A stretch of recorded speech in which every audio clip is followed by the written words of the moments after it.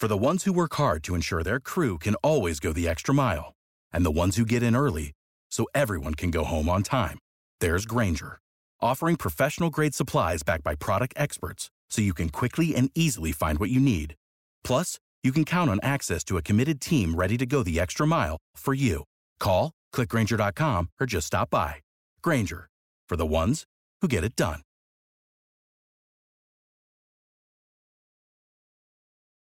When you need mealtime inspiration, it's worth shopping Kroger, where you'll find over 30,000 mouth-watering choices that excite your inner foodie. And no matter what tasty choice you make, you'll enjoy our everyday low prices, plus extra ways to save, like digital coupons worth over $600 each week. You can also save up to $1 off per gallon at the pump with fuel points. More savings and more inspiring flavors make shopping Kroger worth it every time. Kroger, fresh for everyone. Fuel restrictions apply.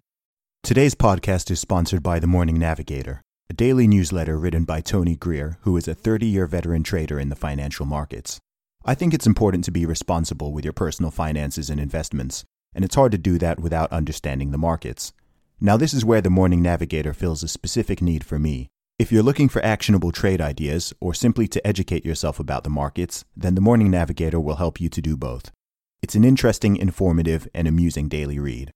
Now, a subscription to The Morning Navigator normally costs $60 a month or $650 per year. However, my listeners can go to tgmacro.com, sign up for a free 1-week trial, and apply the code ZUBY, Z-U-B-Y, at checkout for a discount of either $10 off the $60 a month subscription or $100 off the $650 annual subscription. As you can infer, the annual subscription is a better deal. Either one is a win when it comes to understanding the global markets and managing your personal investments. So once again, you can sign up today for a free trial at tgmacro.com.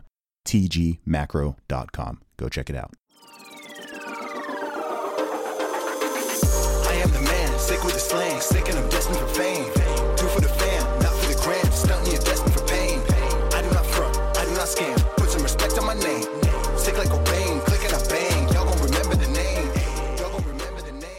What's up, ladies and gentlemen, boys and girls around the world? I would like to welcome you back to the Real Talk with Zuby podcast. Now, on today's episode, we have got on the coolest headmistress in the UK. She is a personal friend of mine.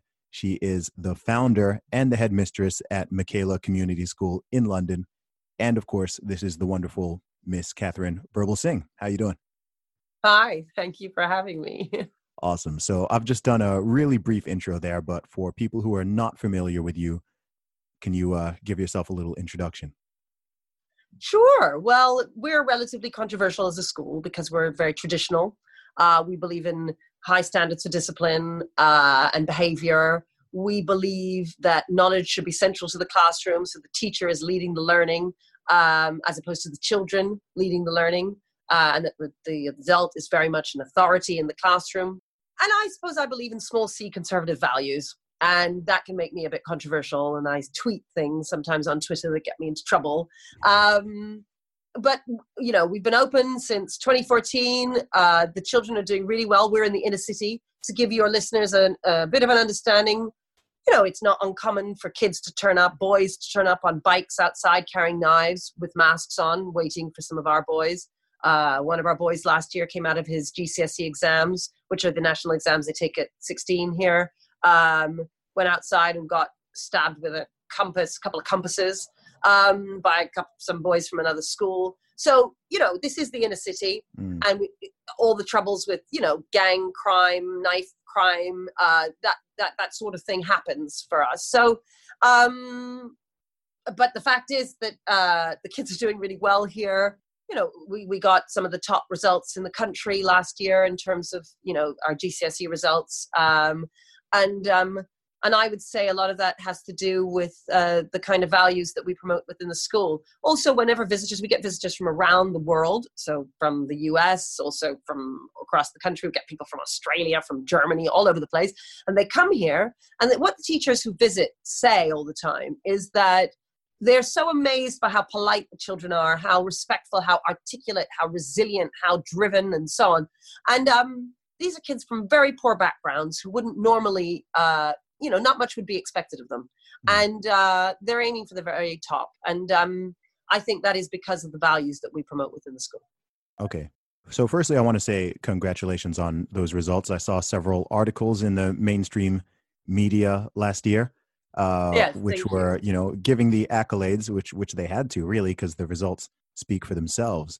So given the results speak for themselves, given the students are doing so well and outperforming their peers who are coming from especially similar socioeconomic backgrounds and certain areas, Yes. why is the school and why are you deemed controversial, in your own words?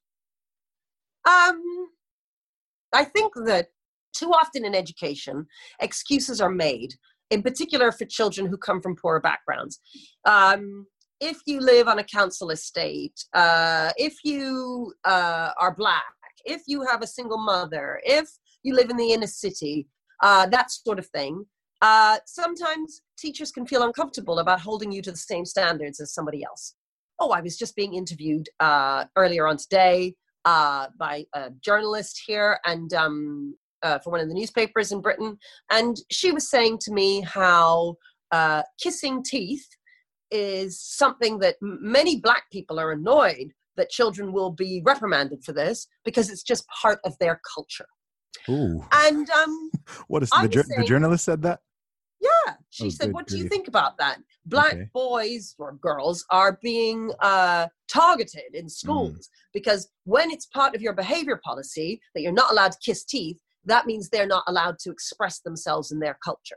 And she was saying this to me, saying, well, look, you have this in your behavior policy. Let Black children be Black. Let them kiss their teeth. And I was saying, this is ridiculous. Every Black person knows that kissing your teeth is rude. I mean, I've never heard of any such thing. And if it's rude, then obviously we don't let the kids do it. I don't care what color you are. No child is allowed to kiss their teeth, and they kiss their teeth and they get into trouble. And if I say, oh, no, but you're Black, so it's part of your culture. Yeah. And he knows it's rude. That's why he's doing it, because it's rude. I mean, it's so absurd. And she was saying other things to me like, well, Black children, it's difficult, why? She was more or less saying we shouldn't hold them to the same standards as the other children. And I was saying, I don't understand this thinking, which is that because he's Black, he can't possibly behave as well as the white kid. And that they think that this is being progressive. They think that this, and that I am being reactionary and controversial in saying that all children should be able to behave themselves, whatever color they are. What often I find the progressives don't understand is that, or what they think is that children do not have agency. They think that the child is not choosing to kiss his teeth. They think he can't help it because it's just part of his culture. Yeah. And I'm saying, no, he knows very well that it's being rude, and that's why he's doing it.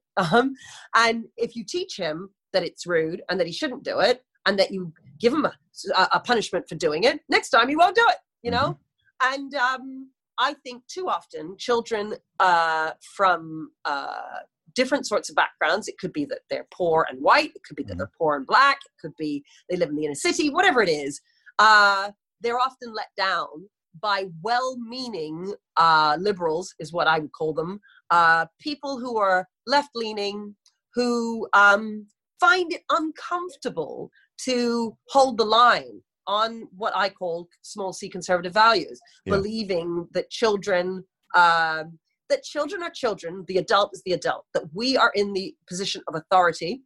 Too often, I think people conflate authority with authoritarianism, and they think that if you're in authority, you must be Hitler, and that's ridiculous. As an adult, it's our role and our duty to lead children forward, and you do that with love, right? It's because you love them that you hold them to account and that you follow through. And 101 class in being a teacher is mean what you say what you mean. And if you say to them, you're going to get a detention if you do X, then you follow through with that detention. And then the child quickly learns, oh, you know what? Next time I'm not going to do that. It should be relatively simple. But I find that in 2020, many people are questioning the basic norms that used to be basic norms. 50 years ago, all parents, all teachers knew this, right? Nowadays, it's all about letting the child be who he wants to be and find himself. And just be happy. And they don't seem to understand that happiness is a complex thing, and it comes from the child being surrounded by love and order and structure. Yeah. And by that, it means that the teacher or the parent has to hold them to account and sometimes punish them. Yeah, absolutely. Do you find it weird that that is now considered specifically, I mean, you use the term small c conservative. I mean, that sounds to me almost like common sense, right? These are things that people have known for centuries, if not millennia. So why is it that it seems fairly recently, maybe in the past decade or so, we've sort of reached this place where holding people to the same standard and treating them equally, regardless of where they're from or their skin color or whatever, how has that become a, inverted commas, conservative principle? I mean, isn't that what liberalism was supposed to be based on? I know. I mean, I always put it down to guilt, white guilt. So they feel uncomfortable. They feel, when that woman was talking to me about, she doesn't realize that kissing teeth is rude. She's not part of her culture. I know it because my Black Jamaican mother would have whacked me around the head if I dared to kiss my teeth in front of her, And so, I get that. I get that if you're white, you don't really know. And if some Black people are telling you, oh, you don't get it, I'm Black and you're not, and this is my culture, then they feel awkward and don't really know what to do about it. Yeah? And they feel guilty about their own privilege. So they don't want to put the child in detention for not doing his homework because they think, well, I don't know what it's like not to have a desk at home. I don't know what it's like to have 5 brothers and sisters at home, and maybe mom isn't there to support in the right kind of way. And maybe it's just a bit mean to expect the same of this child as it is of the white middle class child who comes from a privileged background. And what I always say is, I'll tell you what's mean. Allowing children to leave school not being able to read, write, and do basic numeracy. 20% of our children in Britain leave school functionally illiterate and functionally illiterate, Wow.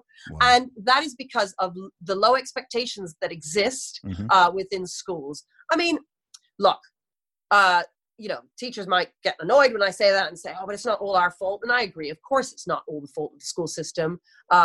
Families have a big role to play in the upbringing of children. And too often they Controversial fail. too. Yeah. Yes. No, indeed. Too often they fail them. They don't expect enough of their children. They don't support them enough at home. I also think families don't have enough information, especially when they're much younger. I think 0 to 5, for instance, when the child is before he gets to school, there's so much you can be doing with the child.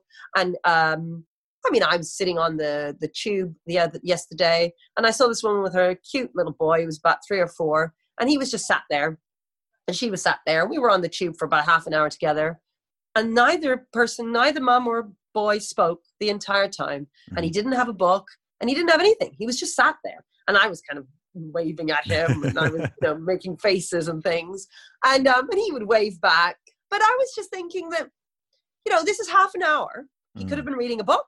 She could have been reading with him. Sometimes I sit on the tube and I see some mums, they're there with their little toddler, they're reading, they're moving their finger under the words as they speak, they're using books that have rhymes, they are singing the words and showing their enthusiasm for it. And of course, when they do that, the child knows that their mum loves reading, and this is a bonding time that they can use with their child. But if you don't know, if you weren't brought up with books in that kind of way, and if your friends and your aunts and uncles and so on, everybody around you, nobody actually values reading in that way, you won't do it.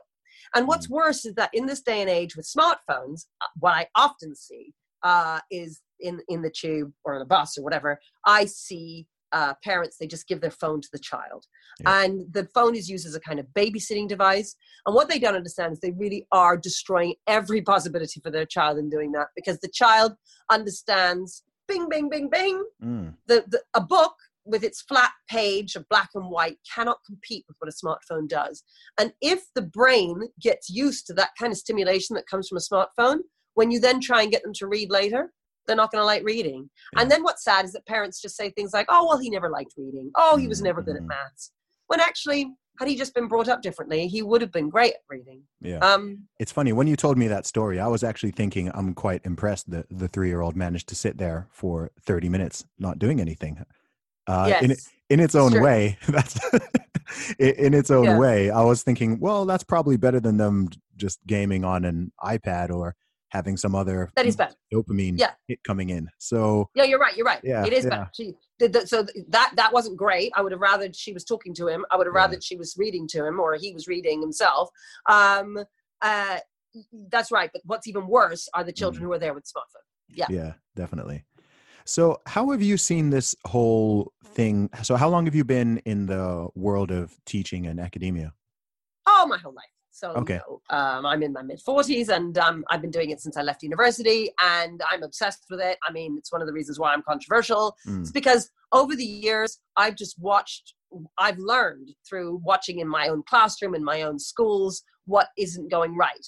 And too often, the narrative in education is that, it's that we don't have enough money. Oh, it's because we don't have the right building. We don't have any money here. We have a terrible building, let me tell you. I mean, nobody ever comments on our building. People who hate us don't say, well, they've got a great building, because they can't say it. We've got the worst possible building. But the fact is that you make do with what you've got, And I think there's too much of the politics of envy that goes on in education. So what I mean by that is we look at the private schools. We say, well, look, they've got, look at all their grounds. Look at their wonderful sport offer, and it's not fair. We can't offer that to our kids. And it's true. I mean, it isn't fair in the sense that my kids we don't have a sports hall. We don't even have any grass. We only have an old car park, which is really quite small for the kids to play in. We're right next to the train tracks. And they make so much noise, the trains. I mean, it's very difficult. There's all sorts of things that aren't ideal about our situation. But if I spent my whole time just pointing at the private schools and saying, it's not fair, then, well, I'd never do anything. And Absolutely. I think that there's too much of that goes on. Life is not fair. And the only way that you're going to make something of your life is to buckle down and work hard, and whatever opportunities come your way, you go out and get those, and then you make some more opportunities, because that is the only way you'll survive. Otherwise, what happens is you get to age 85, you look back, and you say, oh, well, I couldn't make it. I was black. I had to have a bad life because I was poor. If my dad had been around, I would have had a good life. Well, you only have one life. You've only got one shot, right? And when I say that, I find too many middle-class, well-off people who want me to be angry and upset and campaigning against the evil, privileged white guy who is oppressing us. And the thing is, you know what? I'm not sure my children are poor because of some rich white guy. I mean, I don't know. They're just poor. That's the way that it is. Yeah. And if it's white guys behind this, then the fact that, it's the majority of poor kids in Britain are white kids, they're not doing their job of oppression very well. Yes, although it's very interesting the way in which, I work in a school which is, there are very few white children because it's in the inner city. Sure. You're right that in, say, in the north of England, there's a lot more, the poor are white there. Yeah. But I do find that actually the white working class are spoken about here in the way that, say, black communities in America are spoken about. And what I mean by that, it's like the other. They are just this weird group of people we cannot understand. And why is it that white working class children are failing in Britain? Well, for the same reasons that black kids are failing in the US. Yep. It's all the same, which is that the behavior is poor in their classrooms. Their families aren't necessarily taking responsibility. The values that they are surrounded by are all the wrong values. So rather than when I say that, what do I mean by small C conservative values? Personal responsibility, taking personal responsibility. You haven't brought your homework in? That's your problem. I don't want to hear about you left the bus was late, or your sister took it, or the dog ate it, or whatever it is. No, it's your responsibility. You don't have your pen today? Right. Were you going to get a detention? Now that, for instance, seriously controversial in education. Give a detention for not having their pen? But what if they just forgot it? Yeah, that's what happened. They forgot it. That's why they get the detention. And then you know what happens tomorrow?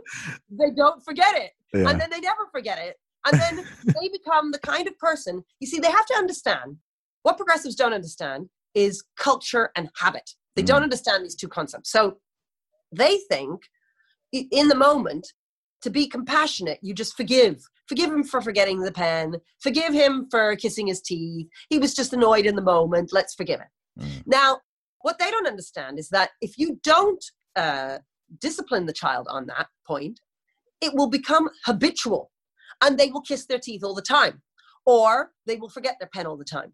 And then when they leave school and they're functionally illiterate or functionally innumerate and they can't get a job or they failed the GCSEs or whatever it is, what happens is the teachers say, well, he was poor.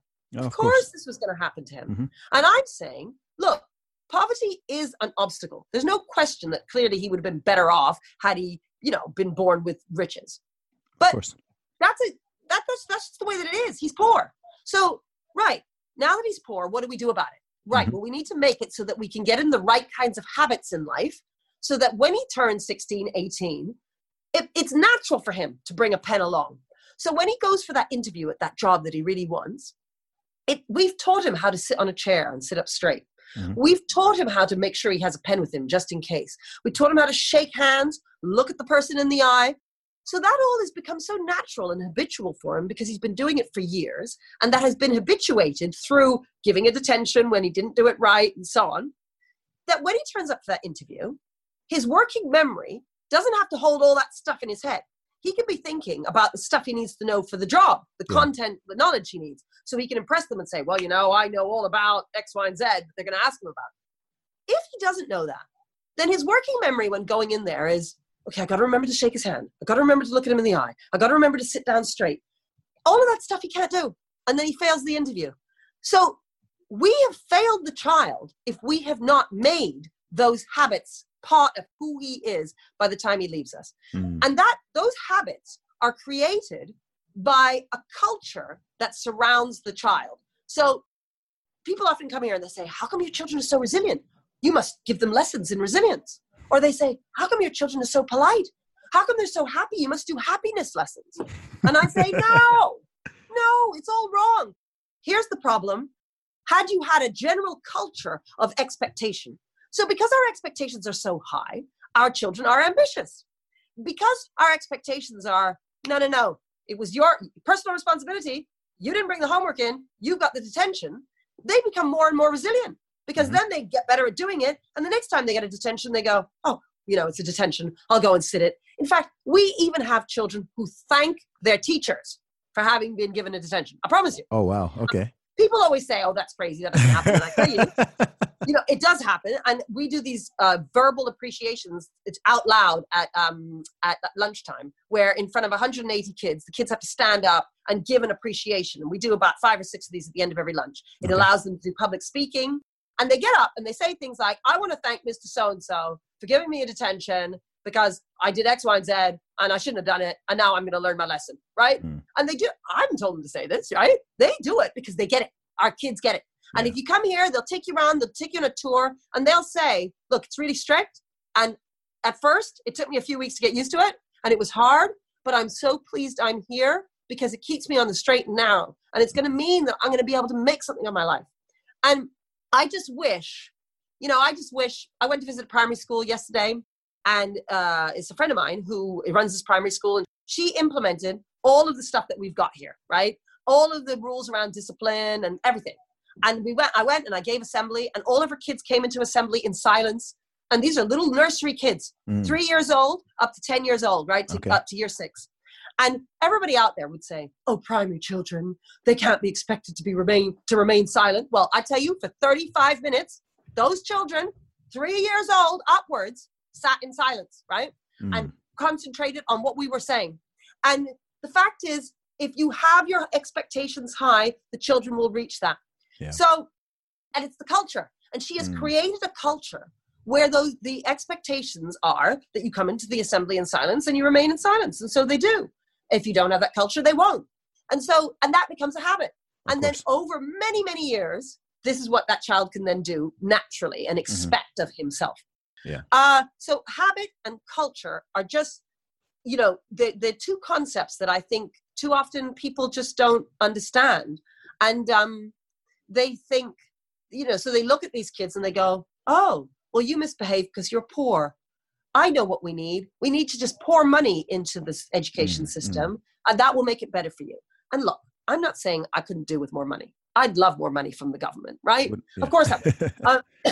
I'd love a sports hall. I'd love grass and trees for the kids. I mean, look, I'm never going to turn down more money. But that is not the thing that's going to fix our school system, right? What will fix our school system is the values. And I do think they are small c conservative values. I do think 50, 60 years ago, these values existed on the left. I think... Sorry, do you think you even have to go back that far? No. Well, I mean, I'd say that they were deteriorating from the 60s, but it is true that in the last 10 to 15 years, everyone's gone mad on the left. I don't understand what is happening. I just don't understand it. Yeah. I mean, the thing is that there are a few. You find Catholics, there's some Catholics who are on the left who are still very traditional and would agree with most of what I'm saying here. But I mean, I don't understand what's happened to them all. Like it used to be the case that it was just understood that children liked discipline and thrived in order and structure. I don't get it. Well, I say I don't get it. You were asking why do they do this? I think it's the guilt. They're so uncomfortable with their own privilege that they find holding children to account who are from different backgrounds than they are from. They find that really hard. Yeah. And it goes past children, though, doesn't it? Because they do the same to adults in many cases. Yeah. Well, they do it to me. Definitely. Yeah. So I find too often, because I'm Black, they think that I should be grateful to them and that I should think in a particular kind of way. I should vote in a particular kind of way. And I always say, look, I'm a floating voter. I will vote for whoever I think is the candidate that I want at every particular election. Yeah. I'm a thinking person. Some of my ideas are left-leaning. Some of them are right-leaning. How dare you? My values are very much small c conservative. My own opinion is that actually I think that many people on the right do not have small c conservative values. I think too many people on the right don't. Okay. I do worry about our society. When you say that, what do you mean? Okay, so yeah, I mean, I suppose in America, because I mean, I keep referring to America with you, even though I know you're not from America. You spend a lot of time in America. Yeah. And I know a lot of your listeners and so on are from America. Sure. I suppose conservatives in America, they do believe in small c conservative values. And what I mean by that is they believe in the power of family. They believe that fathers not being around has impact on children. They believe in, they might be relatively religious, right? So when I say religious, they believe in the kind of traditions that religion would bring along. So reciting hymns, singing hymns together and knowing those hymns together. I was about to say reciting poetry, but that's a kind of tradition that you might do at school and something that we do at school here. So yes, I think that's true. I think that there are, but I think in America too, I'm talking about the people who are on the right in terms of their economics. So they believe in the free market and they believe in as much freedom as possible when it comes to the market. And you know what? I don't really know what I think about all that stuff about the economy because it's not my expertise. So if you ask me what I thought about free market, look, I do believe generally in people having freedom, obviously. I say obviously, not these days, not everybody believes that, but I do. Not a given, yeah. No, it isn't. But I'm not an expert on that. When I talk about small conservative values, I'm talking about social conservatism. Social conservatism. I'm talking about belief in duty to other people, duty to your family and to your community, a sense of paying back what you owe, that one should always look to how people have helped you and be grateful for that. We believe very much in gratitude here at Michaela. We teach the children to be grateful to their parents. The most amazing thing yesterday, I was listening in appreciations. There's this black boy, tall black boy, good looking boy, who's naughty. And, I really thought, if that kid were anywhere else, I'm sure he'd be on a list for it to be excluded, all the girls fancy him and so on and so on.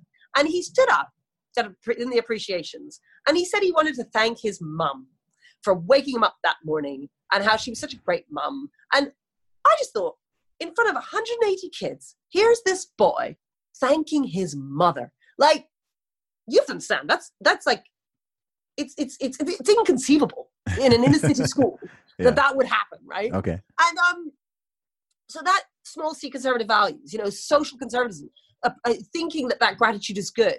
Gratitude is a very good one, actually, to explain. Actually, here's a good one. When you say, well, why do they think like this? So I think too many people on the left look at that and think teaching this black boy to be grateful is to teach him to be, not to fight back against the racist system. So what I mean by that is we teach that boy to be grateful, not just to his mom, but to his teachers, to his country. We teach the kids, and when I say be grateful to your country, what I mean by that is you could have been born in a country where, you don't have a welfare state to support you, where you don't have free healthcare, where you don't have schooling. You don't even need to go that far. Running water. For instance, exactly. Toilets, Exactly. electricity that's constant. Yeah. Exactly. So all that stuff, you got to be grateful to your country. We sing God Save the Queen. Now, in America, that's not so controversial because everybody's all about God Bless America. Yeah. I tell you, and everybody sings the national anthem. In this country, half the kids don't even know what the national anthem is. I mean, I'm telling you, you laugh, but I once went to India with a bunch of other teachers, British teachers. We went to India. And in this Indian school, which is an amazing charity school, doing extraordinary things with Dalit children there, the kids all got up and sang the national anthem. And it went on and on and on. And we were there, and we were all crying practically, and tears in our eyes. Isn't this the most beautiful thing? Poor Indian children singing. And then the children turned around and said, now it's the teacher's turn from Britain. You will stand and you will sing your national anthem. Oh, wow. And all of us teachers, we all looked at each other and thought, oh my goodness, we don't know our national anthem. Oh, wow. How are we going to do this? And honestly, it was so embarrassing. We got up and we just about managed the first verse of God Save the Queen. We just about managed it. Yeah. And then we all sat down. And of course, there's several verses, right? But we all just sat down. And the Indian children said, that was very short. And the fact is, it was absurd. These Indian children all know their national anthem. We teachers don't even know our national anthem. Now, we all sing our national anthem here. I have to say we only sing 2 verses, but we sing 2 verses of the national anthem because otherwise it would take too long. So that's why we only do 2. But people come here. This is totally controversial, right? It is, I know in America it's normal, but here it is totally controversial because nobody does it. Yeah. And, or it's quite rare. I don't want to say nobody, but it's very rare to do that. Yeah. And I come back to the point about teaching a black boy gratitude, teaching a black boy to love his country, teaching a black boy to sing God Save the Queen.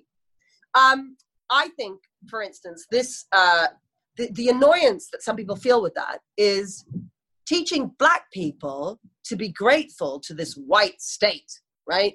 They feel uncomfortable with that because in order to fight back against the racist state, you have to oppose it. But, you have to. Sorry, to jump in here. Would it be presumptuous to me to say that most of the people who feel this way and have a problem with it are white people themselves?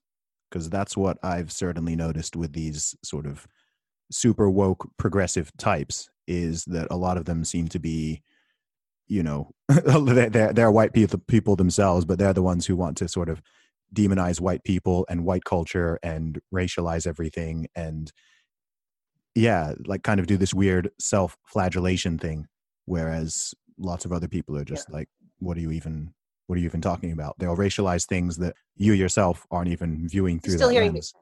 I can hear you fine. Yeah, okay. You cut off a couple of times. That was all. Okay. So just say the essence of what you're saying again. Oh, sorry. No, because you were talking about people deeming what you said controversial, and I said, I don't want to be presumptuous, but I know in my own experience, what I find very bizarre with that is it's typically white people who are having a problem with that kind of thing. It's these, super woke, progressive type. Look, I tell you, my opinion on that is that if you are poor, if you have, you're trying to make it in life, you are too busy working, paying your mortgage, trying to get your kids to school, sitting down and reading with your child at home. You're too busy doing all of that to participate in woke progressive politics. Yeah. It's only the privileged to participate in that because they're bored. Yeah. So, there are no wars going on for them. They're not counting the pennies. They've got this nice life. They feel guilty about it. So they go around participating in woke progressive politics because they have time for it. The rest of us don't have time for it because we're too busy trying to survive, right? Yeah. I'm too busy running my school and trying to save the lives of these kids who they apparently care about, and they are undermining me. That's what they don't understand. And do you think they don't understand it? This is the thing. I mean, because I'm not someone who has. I know we've spoken before, and I'm not someone who's really shifted much in terms of socio-political views over my entire lifetime. Right. And one thing I have noticed, both online and offline is, I like to go around the world assuming that everybody has good intentions. But when I deal with some of these people, I struggle to continue to believe that they all have good motives and intentions because, and I think the dead giveaway is how they treat and talk to people such as myself, such as yourself, who are, inverted commas, people of color, because they love that word. Yes. I don't use that term, right? Black people, minorities, even women who don't go along 100% with everything they're saying. It's like all of a sudden the mask falls off and they suddenly become very, very racist and very, very sexist and whatever. And so when I see that, and I've dealt with this hundreds of times to the point where I'm like, I'm struggling to believe that you're really, you just really want the best for me, or you really want the best for us or this community or whatever. I do think that it's, it's a bullying tactic. It's, genuine racism in many cases. That's right. It is racist. They are racist. Bigotry of low expectations. Right. It's this idea. Yeah. I almost call it, I've started calling it like left-wing white supremacy. Because it's like, you still think you're superior. It's just you're just doing it from a slightly different angle, which makes you sort of sound woke and progressive. But if you look at even the results of what you are proposing, you're looking at the results of the policies you're proposing. Yeah. What you're doing is you're decimating these families. You're making it worse for these children. You're making things worse. And so I struggle to think, I do think, sure, there's some people who are misguided and have good intentions, but there are people there who I think like kind of know what they're doing, but they're sort of getting away with it just because of the way that culture has allowed them to.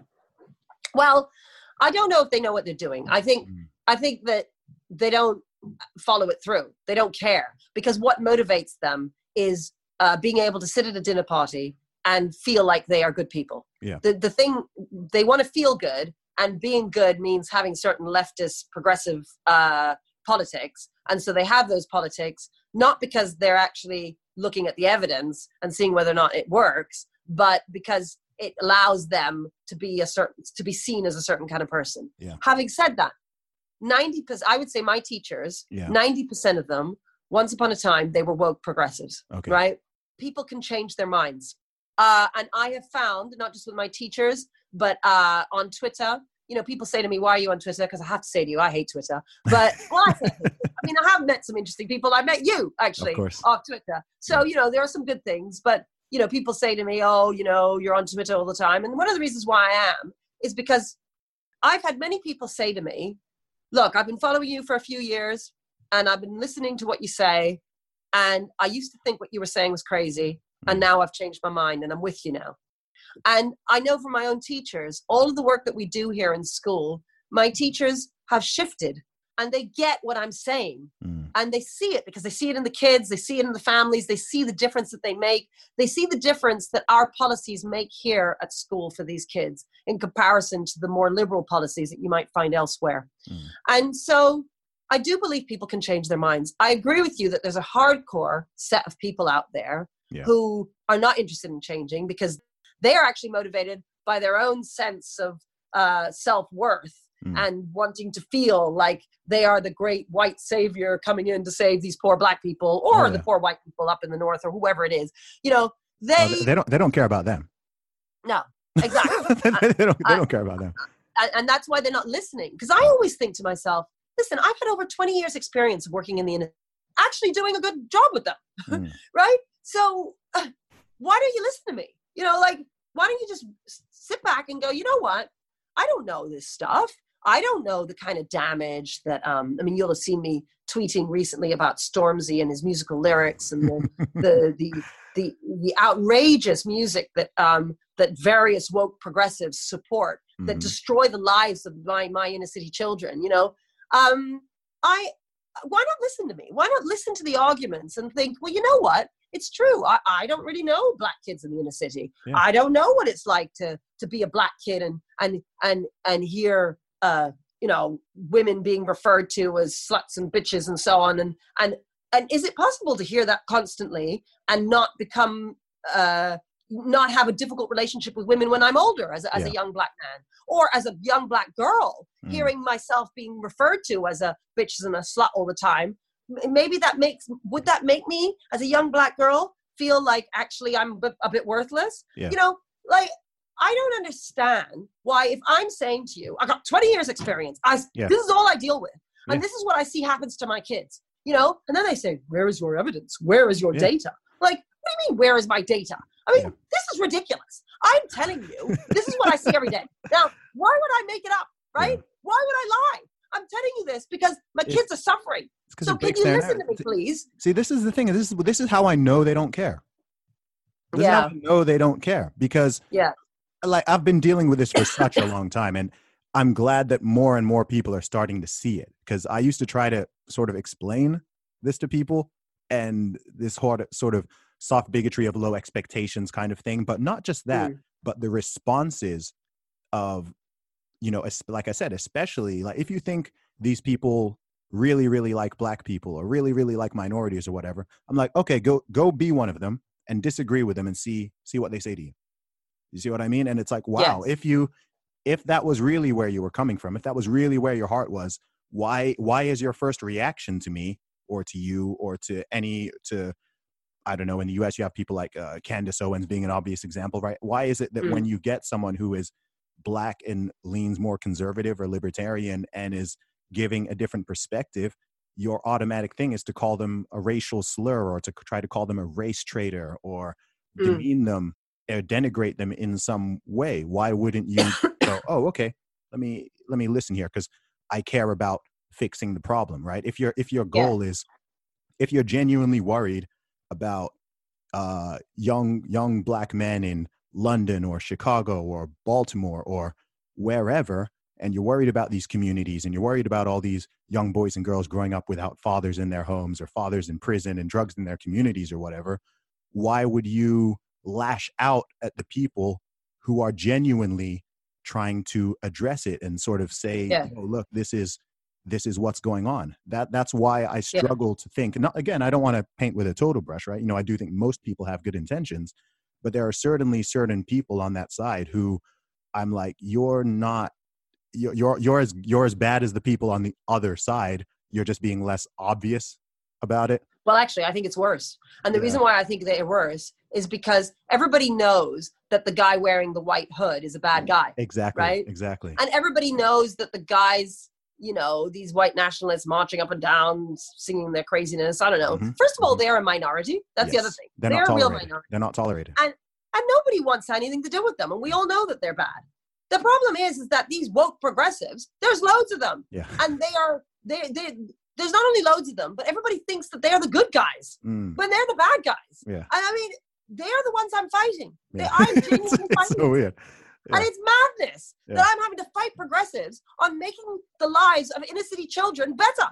And I'm having to fight them on musical lyrics. I'm having to fight them on discipline in terms of behavior. I'm having to fight them in terms of what we teach them in lessons, that knowledge should be central. And I have to fight them on everything. And you know what? The fight is exhausting. I have to say, I'm absolutely exhausted by it. And you're the expert as well. That's the crazy thing. You're the expert. Well, I always turn around to them and I say, okay, so I've spent over 20 years I'm working myself to the bone. I mean, every single day, 6:30, 7 o'clock. In my entire career, I've had one day off, right? Wow. One day off for severe tooth pain.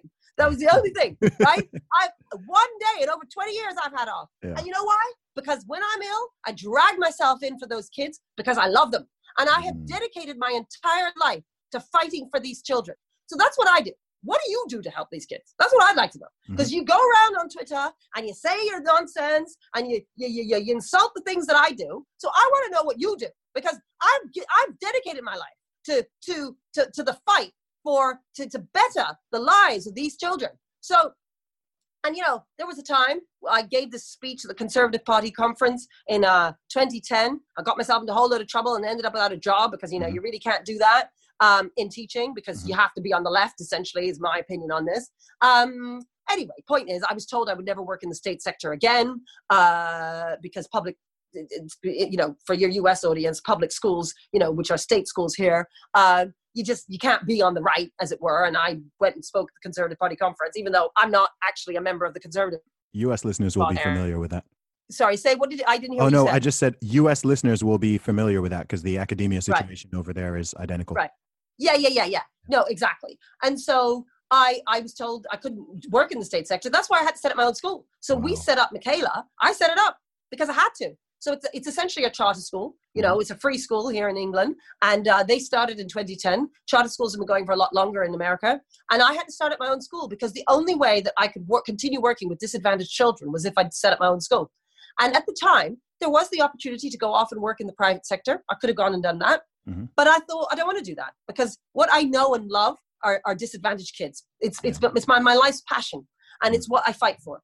So I think I've proved myself with over 20 years in this business. Yeah. I've proved where my loyalties lie and what motivates me, right? These Twitter warriors, keyboard warriors, well, I'd like to know what you do, really. What do you do to help? If all you do to help is denigrate people like me, well, you know what? Here's the newsflash. You're the bad guy. Yeah. It's so true. That's the crazy thing. And I guess with myself as well, being a rapper, right, is, to go on further with what you're saying is I've seen over the course of, 18 years since I've been listening to hip hop and more than 10 years since I've been making it, is you see the way people and even the industry and people in music with power who have the chance to elevate certain voices or give people certain opportunities. It does seem like, okay, there is a certain way that they want to sell Black men and Black people. Okay? Yes, that's exactly right. And if you're sending a message out in hip hop or in rap or whatever that doesn't go along with a certain narrative, it's going to be a lot harder for you. Yeah. And your stuff, I want you to come in school, as you know, I want you to come in and talk to kids. I think you're absolutely brilliant. The thing that caught me, because I saw you on Twitter and then I went and looked at some of your videos, and when you said you were the Jordan Peterson of rap, I thought, right, I have got to meet this guy. It was so great. And, and the point is, why is your music not being promoted? Instead, they're promoting all this stuff with the N word. And it's just so awful. It's so awful. Like, why would you want Black people calling each other nigger? I don't understand it. I just don't understand it. It's a word, all Black people. Chris Rock has this great, I think it was 1994. He did this great comedy sketch where he's saying, all Black people know there are Black people and then there are niggas. And then he talks about the niggas as the people who are unreliable, who are rubbish, who interrupt conversations, who swear, who behave badly, And the fact is, we all know this. And it was the same in slavery days, for goodness sakes. Yeah. They would distinguish, or in civil rights times, they would distinguish between Black people and niggas. And nowadays, well, all Black people are niggas, apparently. And all of us are, why do we say the N word? We say the N word because it's a terrible word. Exactly. And it's crazy that we are encouraging Black children to listen to this stuff. Meanwhile, so we got Stormzy on the BBC. Your US listeners won't know who he is, but it doesn't really matter. He's just one guy. There's a whole bunch of them. There's, it's the same it's the same in the USA. It's from the USA. Where Black murder is being celebrated. Yeah. I would say to everybody, there's this wonderful TED talk by a guy called Michael Smith. Okay. And if you type in Michael Smith, Black murder, something about being normal, but Black murder has become normal. And Michael Smith is this white guy who gives this wonderful talk on how essentially the system is set up in such a way so that Black artists, music artists, have to go down that route. Because that is what sells. And they're happy to sell it because all these white kids, white privileged kids, buy that music and make them rich. And if they're not using that kind of language where Black girls, let's face it, it's Black women they're referring to as hoes and bitches and sluts and so on, right? Yeah.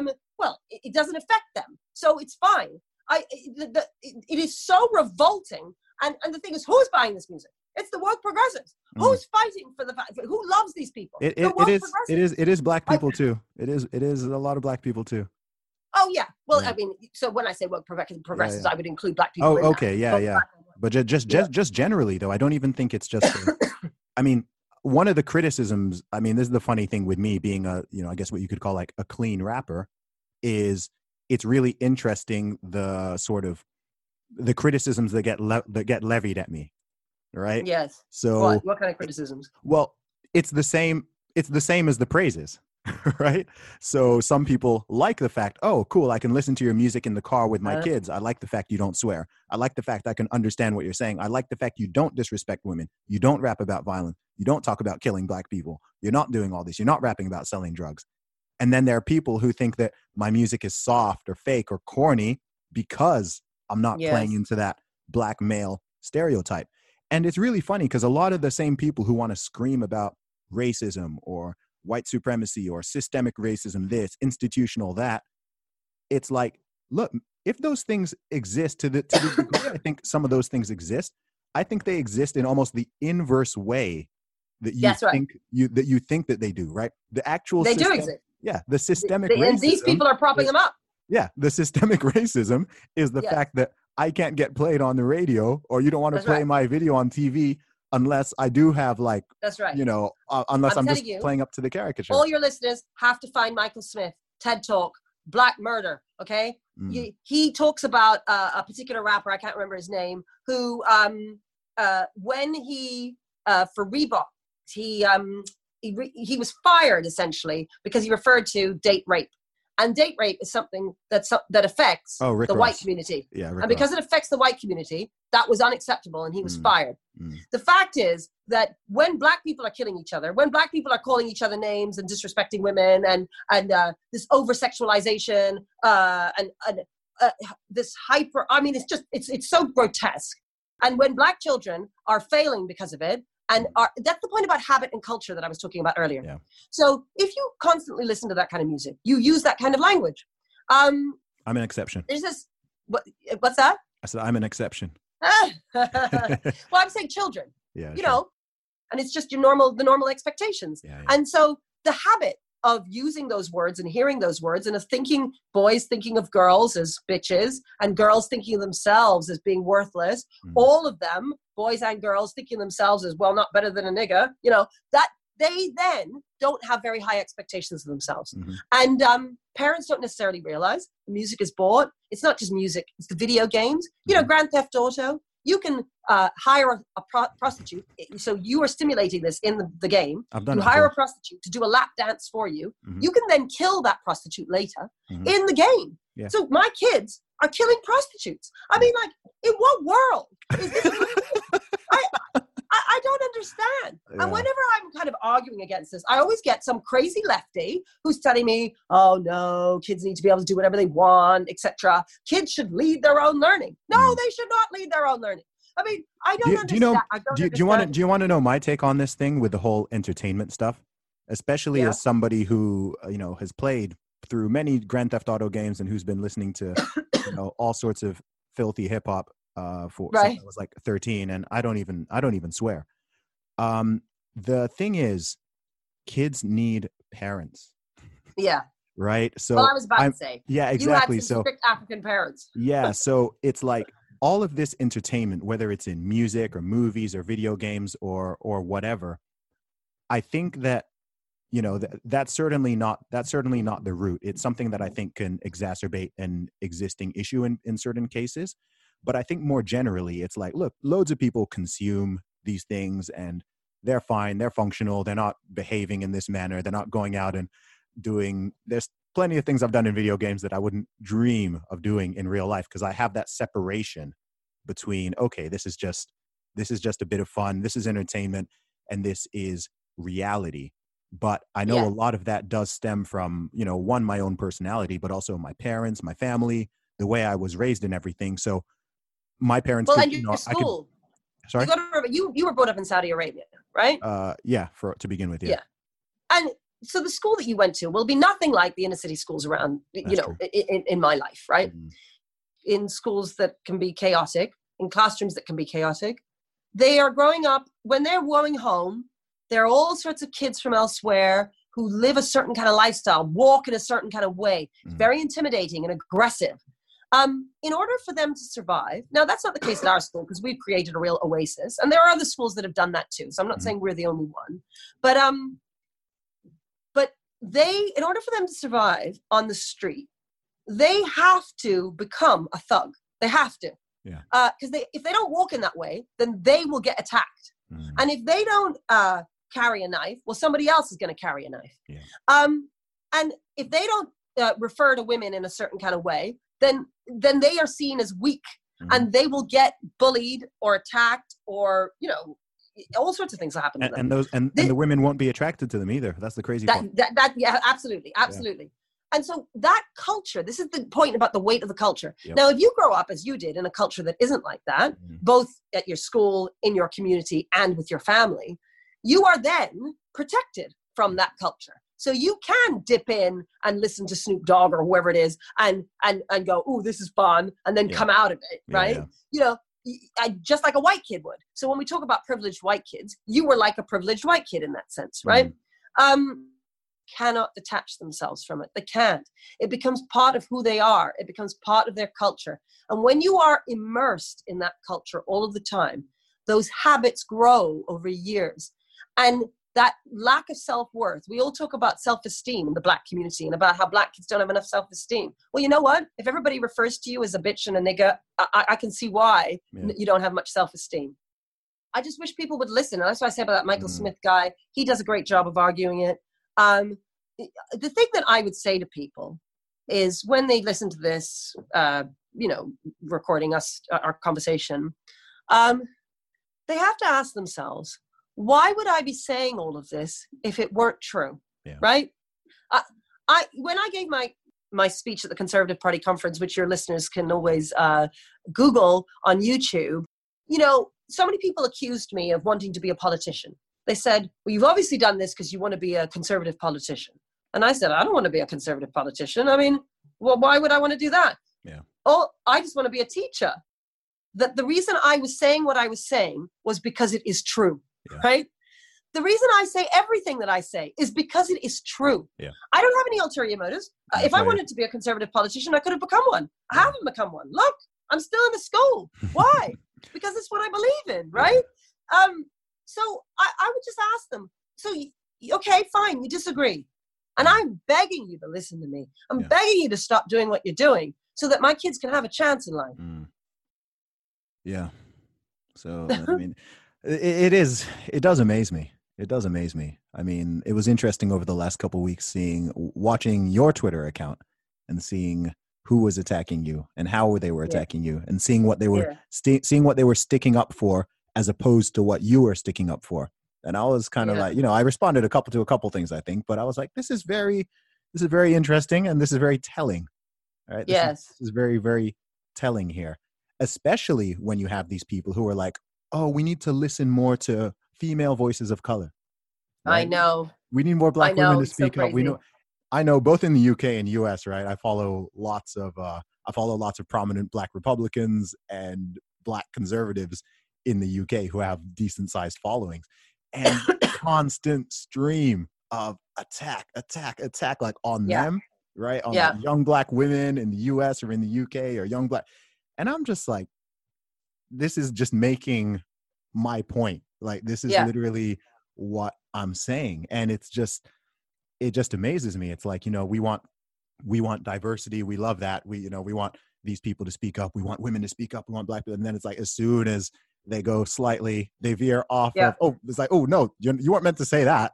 Right. Yeah, that's right. You said a true thing there. Like, don't say true things. Like, talk about talk about white man bad. Talk about, your struggles with racism. Don't come out and say Britain's not a racist country. I remember I remember one time I wrote a tweet where I said that how did I word it? I said that we live in one of the least racist countries in the world, one of the least racist periods in history. Yes. And I got, the responses. I can imagine. Some people were just like, Yeah, of course. Right. And then other people were like, oh, like going crazy. And I was like, why do you want, do you know what I mean? It's like, why would you want to not believe that? Firstly, it's true, right? If you don't think it's true, tell me Yeah. which decade you would like to go Yes. back to, or tell me which, and again, I think with a lot of people, because they haven't been anywhere else in the world. So they have this Yes. picture of like the US or the UK is like horribly, terribly racist. And I'm like, what are you even comparing to?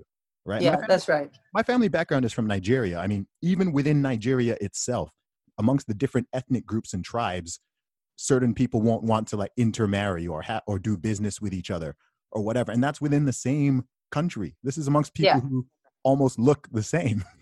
And that's Yeah. the same Or across try going countries. to, Yeah. I don't know, various Asian countries. Yeah. Go to Eastern Europe as a black Yeah. person and see how you get treated. It's just, it's mad. I mean, look, I don't know. It's some weird pathology. I don't understand it. It And is you know what's strange. also interesting is that they don't understand, okay, the black people can think differently. So you and I know we've spoken before. I mean, you are a Trump supporter. I am much- not a Trump supporter. You know, I love it. but we're still friends. Like you can Trump him, support him, and I can not support him, and we don't hate each other. My U.S. Followers support Trump.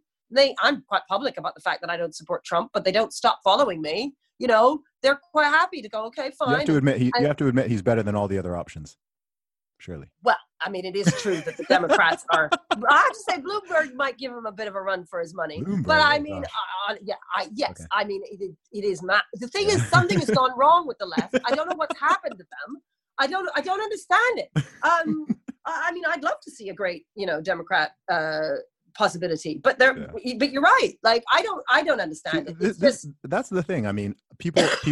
I mean, I don't call myself personally a Trump supporter.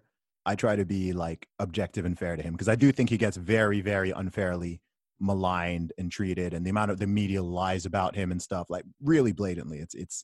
It's he's not scrutinized like other presidents have been. Does he have his flaws? Sure. But in terms of actual policies and achievements and what he's objectively done, like people get distracted. I might agree with you on People get something. distracted by, he said this on Twitter or whatever. I'm like, I don't care what he said on Twitter. Like he's just done. So there we go. Yeah. We were That's talking the about the small difference. C conservatism. Yeah. So it is because I am a small C conservative that I am not a supporter of Trump. And that is because I cringe often when he speaks. People, well, yeah, fine. But I'm also interested in his behavior towards women. Yeah. I'm interested in how he tweets. In fact, I kind of cringe that he's tweeting at all as the US president. You can't just go on Twitter as the US president at 4 a.m. and just tweet out some nonsense. Oh, you said this about me. Well, I'm going to say this about you. I'm sorry. If Trump were here at Michaela at my school, he would be in detention all of the time. He really would. I would have him in detention all of the time.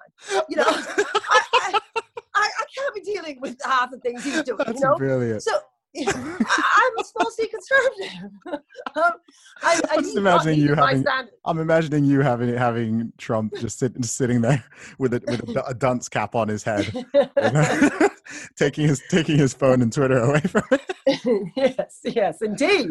Oh, indeed. gosh. Somebody needs to take his phone away from him. It's so funny because I got invited to the White House last year. I didn't get a chance to meet the president, but I did. I was talking to people who work very closely with him, and this isn't really insider information, but people should know that he is a lot more self-aware than people realize. Like he's in on the joke. He's in on the whole joke. Like but then it's his responsibility. Yeah. Look, Yeah. Stormzy and all those rap artists. I'm critical in the same way. Yeah. You, Oh, sure. as U.S. president, you are a role model, right? Mhm.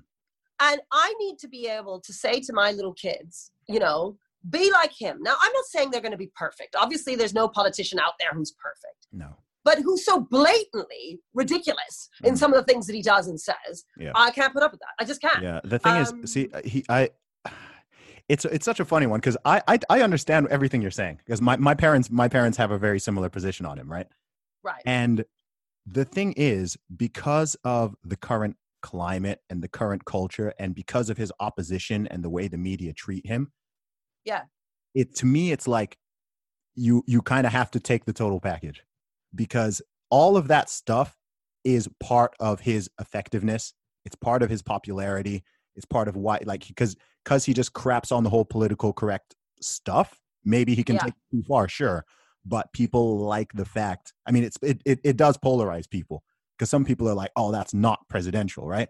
But other people are like, oh my gosh, like he just tweeted like this meme of him like body slamming CNN, or, you know, like just some totally crazy stuff, or like the meme he put up of him being president for all time. I don't know if you saw that one, or when he put up the Trump Tower on Greenland, right? Like stuff like that. You know, he's had maybe like 3 or 4 I've been like, that's crossed the line. But most of them, it's just funny. And he knows it gets such a strong reaction. It drives his opposition insane. It drives the media insane. I get that. But it's the same thing as the black rap artist who is appealing to the lowest common denominator because he's going to be able to sell records, you know? And he doesn't think about the damage that he's doing to those children when he does that. Similarly with Trump, I mean, I'm not saying that he's, you know, the same as a black rap artist, but I'm just saying the same, same those black idea. rap artists used to love him until 2016. Right. I don't know if you know how popular he was in hip hop. Oh, He really? was very popular. Yeah, Trump was very popular in hip hop. Yeah. Oh, I see. Yeah. It's just the same notion of when you are a role model. So I'm a role model, for instance. So I don't wear mini skirts anymore. I mean, I'm also in my mid 40s, but I don't wear them because if the kids ever saw me, that would be really shocking. Every time any of us teachers, we have we have to cross the street up on the bridge, and there's a green and red man you have to wait. And, you know, I might arrive at school, 6 a.m., 6:30 a.m. is when I cut to school, and it doesn't matter. There are no kids around, but I don't care. I wait until the green man is there because I am never going to let those kids see me cross on the red man. It'll never happen. And, sometimes when I'm in town, and I do, if the truth be told, I sometimes cross the street and it's the red man, or I'm not even at an intersection. I just cross in the middle and I jaywalk. I know, it's terrible, isn't it? It's like Theresa May running through the cornfield. But you know what? Whenever I do it, I always think, I hope none of the kids are around, because I have to be a role model. Yeah. And it's when you are the president of the United States, when you are a rap artist, when you are in a position where people are watching you, you have got to be aware of how you're behaving because children are watching. And that's what I'd say to all your listeners who are parents. Your children are watching you and your children are copying you. They will copy the way you speak. They will copy the things you do. If you're on your phone all the time, they will be on their phone all the time. If you're reading with them all the time, they will read. If you smoke, like all of this stuff matters. Children copy. That's how they learn. Absolutely. And that's why I can't get behind Trump. I do understand that's fair enough. why some people are.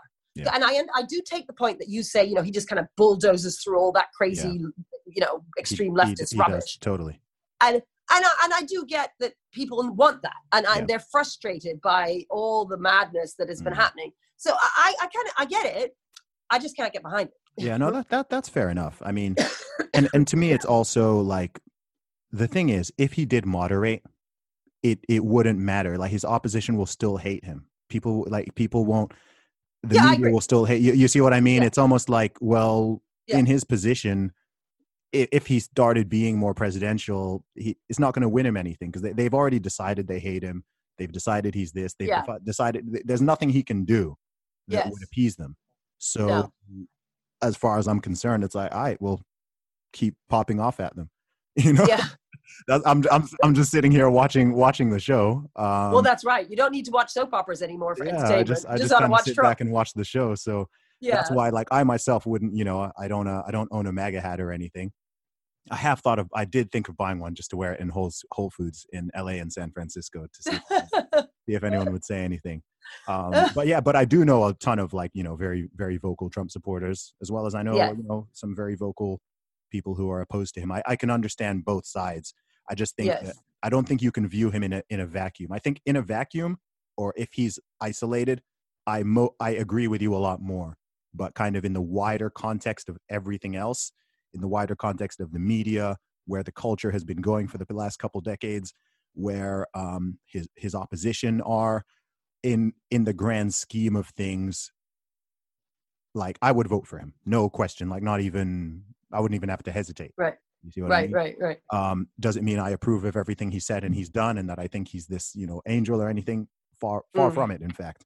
But I just think he's the man for the job, given where we are right now. That's how. Yeah, I can see why you think that. Yeah, I think that's great. how I look at it. Like, this is what's so nice. Here are two black people who disagree with each other, who can disagree politely, who can have a nice conversation, and who can also think things that are a little bit different from what the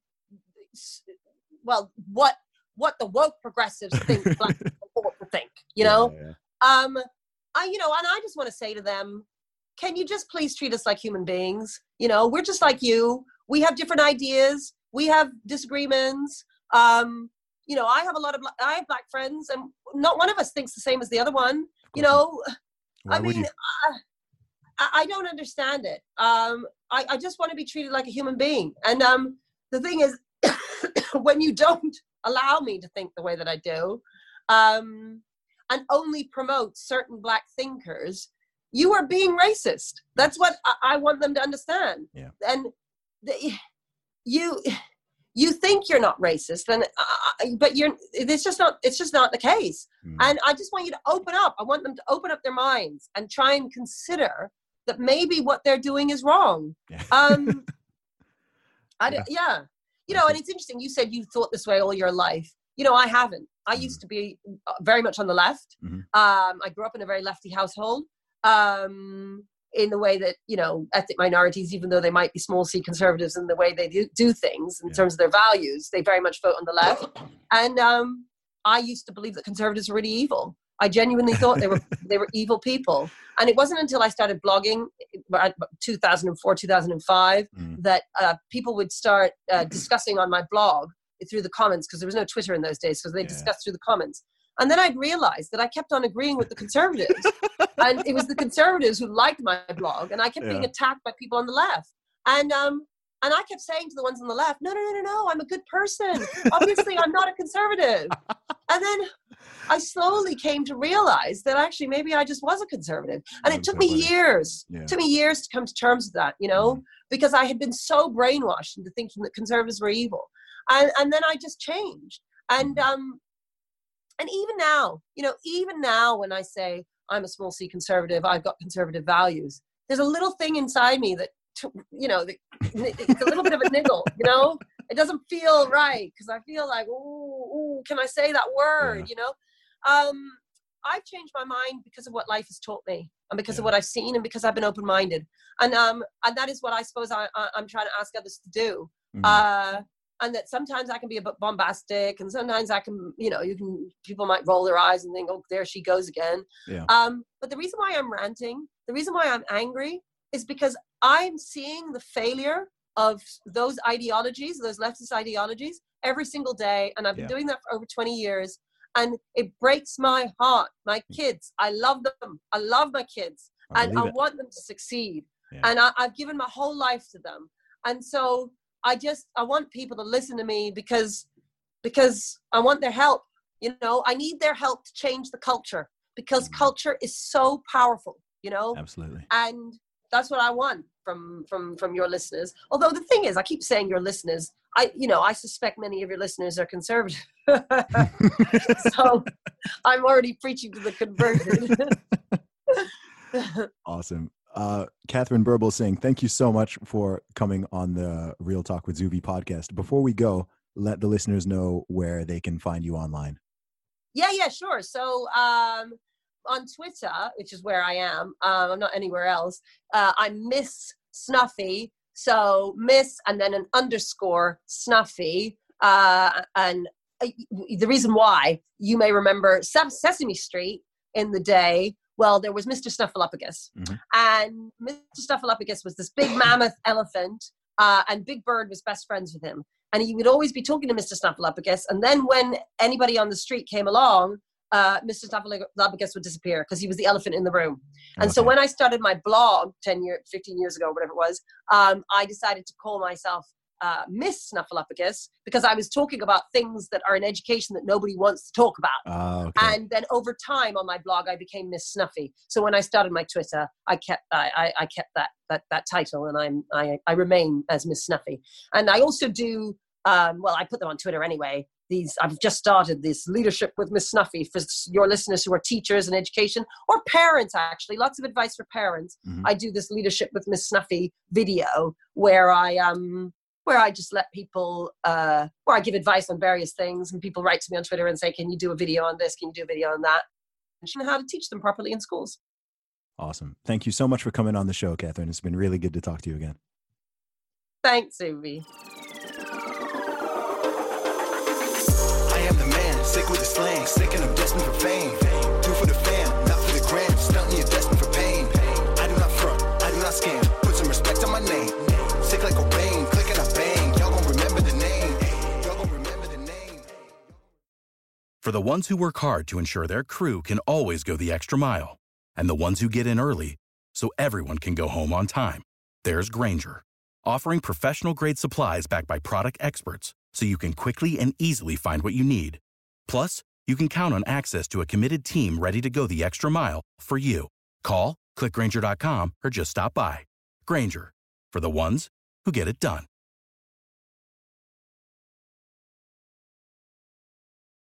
When you need mealtime inspiration, it's worth shopping Kroger, where you'll find over 30,000 mouth-watering choices that excite your inner foodie. And no matter what tasty choice you make, you'll enjoy our everyday low prices, plus extra ways to save, like digital coupons worth over $600 each week. You can also save up to $1 off per gallon at the pump with fuel points. More savings and more inspiring flavors make shopping Kroger worth it every time. Kroger, fresh for everyone. Fuel restrictions apply.